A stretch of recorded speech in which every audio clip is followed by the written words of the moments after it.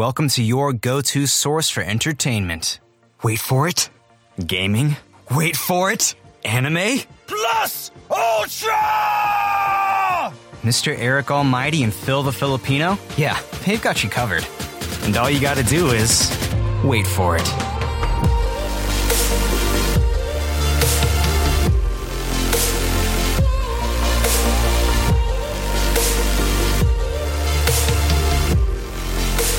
This is the Wait For It podcast.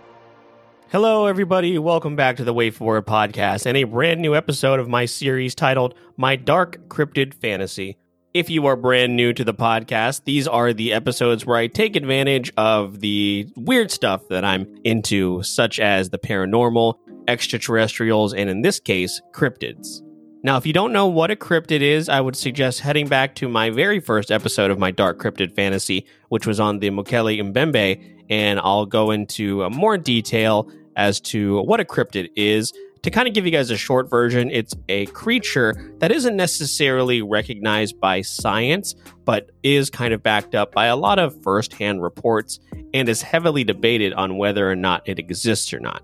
I have a really interesting one to talk to you guys about today. Actually, a cryptid that I really didn't know anything about, but found quite a bit of information on, so I'm excited to get into that here in just a moment.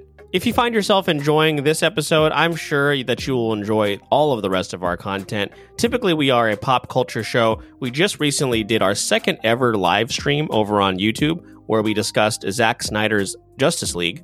So make sure you guys go check that out. I will leave a link in the show notes. And stick around to the very end and I'll let you know where you can find all the rest of our content.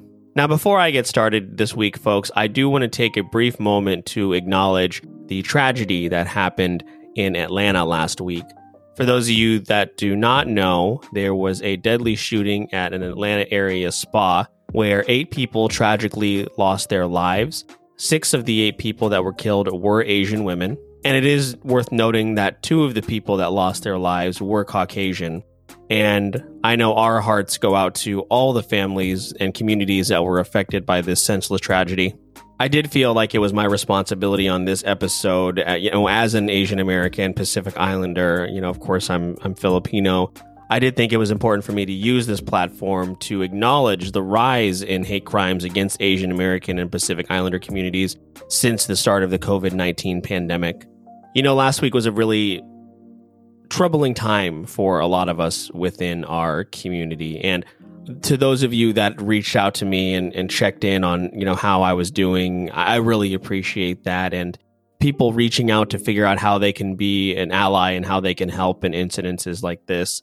It means a lot. It really, really does. And as you guys know, if you've been listening to this show, you know that we are heavily influenced by Asian culture.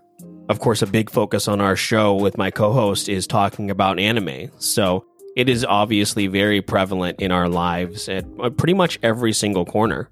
So if you want to be an ally and you want to help, I'm going to list some resources in the show notes. I'm also going to list some verified GoFundMe pages to support the victims of last week's incident. And I also, of course, want to take the time to acknowledge the lives lost in Boulder, Colorado yesterday as well. Just, again, more senseless tragedies. And I'm hoping that we will be able to create some sort of change in this country just for everybody's safety. I'm a parent. I'm sure a lot of you listening out there are parents. Ultimately, we just want our children to be safe. And I don't think that is too much to ask. I think we can all at least agree upon that. But I just wanted to, again, take the opportunity to acknowledge what had happened and let you know that we are hurting right now. So if you do have someone in your life that is in the Asian American Pacific Islander community, reach out to them. Ask them how they are doing, because I promise you this is on their mind. Again, guys, thank you so much for allowing me to utilize this platform to discuss things that really matter to me. Of course, a couple weeks ago, it was when my friend Eric Myers passed away, and I was able to talk about him, and people reached out about that, and I really, really appreciate it. So with that being said, guys, let's get into this month's episode of my Dark Cryptid Fantasy, because I have a really, really interesting case for you. So today's cryptid is called the Tsuchinoko. Now, the Tsuchinoko is a snake-like cryptid from the mountainous regions of western Japan. Tsuchinoko sightings date back 1,400 years. The Japanese word for Tsuchinoko means child of hammer, or the literal meaning is child of dirt, The Dirt Child name may come from its appearance, which sometimes is described as entirely black, including the eyes.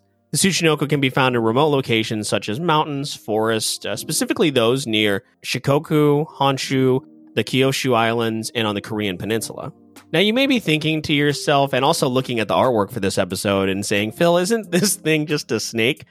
Not necessarily. Descriptions of the creature vary depending on the sighting, but they are usually anywhere between 30 to 80 centimeters long. And while the Tsuchinoko slither on their belly and are often compared to snakes, you would never mistake the two. Tsuchinoko have a very wide belly and are bigger around the middle than any snake. Think about a big old chunky boy is pretty much all the pictures that I've seen. Now, their head and tail, however, are the size of a normal snake head and tail, but their body shape resembles a hammer or a mallet head with no hammer, which I think is probably where this Child of Hammer translation came from. It has large plate-like scales that run down its body in addition to a small set of horns alongside of its head. It reportedly has fangs and venom similar to common snakes. Some accounts also describe the Tsuchinoko as being able to jump 3 feet in the air, followed by immediately a second jump while still in the air. That is right, folks. You heard that correctly. This snake can double jump like Mario. Signs that a Tsuchinoko may be in your area include hearing a mouse-like squeak coming from a river, or in some cases, a seemingly human voice mimicking your conversations from the depths of a dark cave. Creatures resembling the Tsuchinoko have actually been part of Japanese folklore since prehistoric times. Jomon period pottery and stone tools with motifs resembling stumpy snakes have been discovered. During the Edo period, a number of venomous rolling snake-like yokai, such as the Nozuchi and Tsuchikorobi, were recorded in folkloric encyclopedias. Now, the Tsuchinoko actually became a national sensation back in the 1970s when a number of sightings and supposed live captures of the Tsuchinoko were reported. This sparked a quote Tsuchinoko boom, and people all over the country all of a sudden began hunting for this thing. An explosion of eyewitness accounts, blurry photographs, and talk show specials cemented Tsuchinoko as a household name. Since then, it's remained an extremely popular subject amongst cryptozoologists, with monetary rewards occasionally offered to anyone able to produce a photograph or a physical specimen. Matter of fact, the government of Yoshi Okayama once offered a 20 million yen, which is 200,000 US dollars, reward for a successful capture of a Tsuchinoko. Another reward was for 100 million yen, which is $1 million US dollars. Now, I want to get into a little bit more of a description of the Tsuchinoko as well as some eyewitness sightings, but really quick, I want to give a quick shout out to this week's affiliate. You know, lately, a lot of people have been coming up to me and asking, Phil, is it difficult to start a podcast? Well, not when you have the right partners. The team over at Buzzsprout is passionate about helping you succeed. We use Buzzsprout over here at the Wait For It podcast, and we absolutely love it. We switched over from some other podcast hosting websites a few years ago, and we are never looking back. Buzzsprout gets your show listed in every major podcast platform. You'll get a great-looking podcast website, audio players you can drop into other websites, detailed analytics to see how people are listening, tools to promote your episodes, and a whole lot more.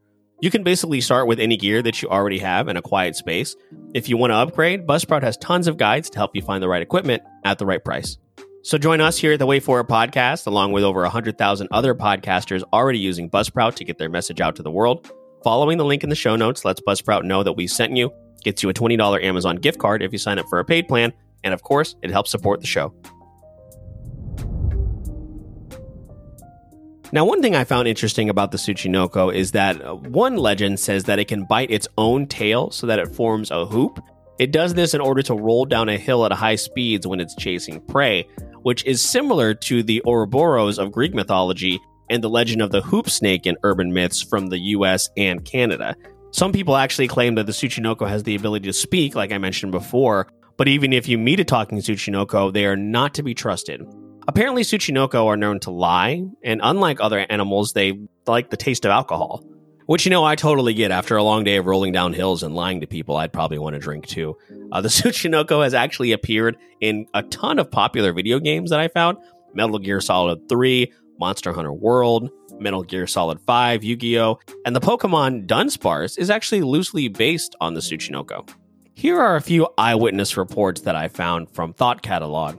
A Japanese woman said, quote, "I was surprised. I just pointed at it and asked, 'Who are you? Who are you?' It didn't answer me, but it just stared. It had a round face and didn't take its eyes off me. I can still see the eyes now. They were big and round, and it looked like they were floating on the water. I've lived for over 80 years, but I'd never seen anything like that in my life. In another eyewitness account, a farmer thought that he spotted one while cutting grass. He described what he saw as a snake-like creature with a face like a Doraemon. The farmer hit the beast with his weed whacker, but the crafty thing managed to escape. And in another instance, an elderly woman spotted what she thought was a Tsuchinoko by a stream. Instead of showing anyone her find or investigating further, she just buried the thing. Eventually, word got out of what the woman had done, so the local government sent out a team to dig up the creature and send its remains over to the local university for examination. The professor who analyzed the thing said it may indeed have been a Tsuchinoko, but, quote, scientifically speaking, it was a kind of snake, end quote. Now, is the version of the Tsuchinoko that's wrapped up in all this different type of lore real? Probably not. In all likelihood, the creature is probably some sort of actual snake or lizard. Now, interestingly enough, though, sightings of the creature can be found in ancient texts and artwork. In fact, the Tsuchinoko was mentioned in the Kojiki, which is the oldest chronicle of Japanese myths and stories known to man. But I also think about how insane it would be to see some of the animals we have around today for the first time. Like, for instance, look at the Komodo dragon. If I lived 1,000 years ago and I saw a creature that looked like that, and I went to go tell someone about it, I'd probably embellish that story and assume that it was a real-life monster. The most likely story is that the Tsuchinoko is used as a representation of a certain type of person, evil, or impediment in our lives. But that's it for this episode of My Dark Cryptid Fantasy, you guys. I just wanted to bring that interesting one to you. What do you think? Do you think the Tsuchinoko is real, or do you think it's maybe being misidentified as something else? I would love to hear back from you. You can reach out to us on social media on Facebook and Instagram at Wait For It Podcast and on Twitter at Wait For It Pod. If you did enjoy this episode, you can find all of our content on all podcast directories, which of course includes Apple Podcasts, Spotify, Pandora, Amazon Music, and literally everywhere else. If you are listening on Apple Podcasts, please hit that purple icon and leave a 5-star review. That is one of the best ways you can help support the show. Thank you guys so much for listening. Again, make sure you check out our YouTube stream of The Snyder Cut. We also just recently reviewed Raya and the Last Dragon, the entirety of WandaVision, and in the future we are going to be reviewing Godzilla vs. Kong, Falcon and the Winter Soldier, and a whole lot more. Thanks so much for joining me here on the Wait For It podcast. My name is Phil Smith, aka Phil the Filipino. Do not forget, we release new episodes every Monday and Wednesday, and all you have to do is wait for it. So, I heard you're looking for a go-to source for entertainment. Wait for it? Gaming? Wait for it? Anime? Plus Ultra! Mr. Eric Almighty and Phil the Filipino? Yeah, they've got you covered. And all you gotta do is wait for it.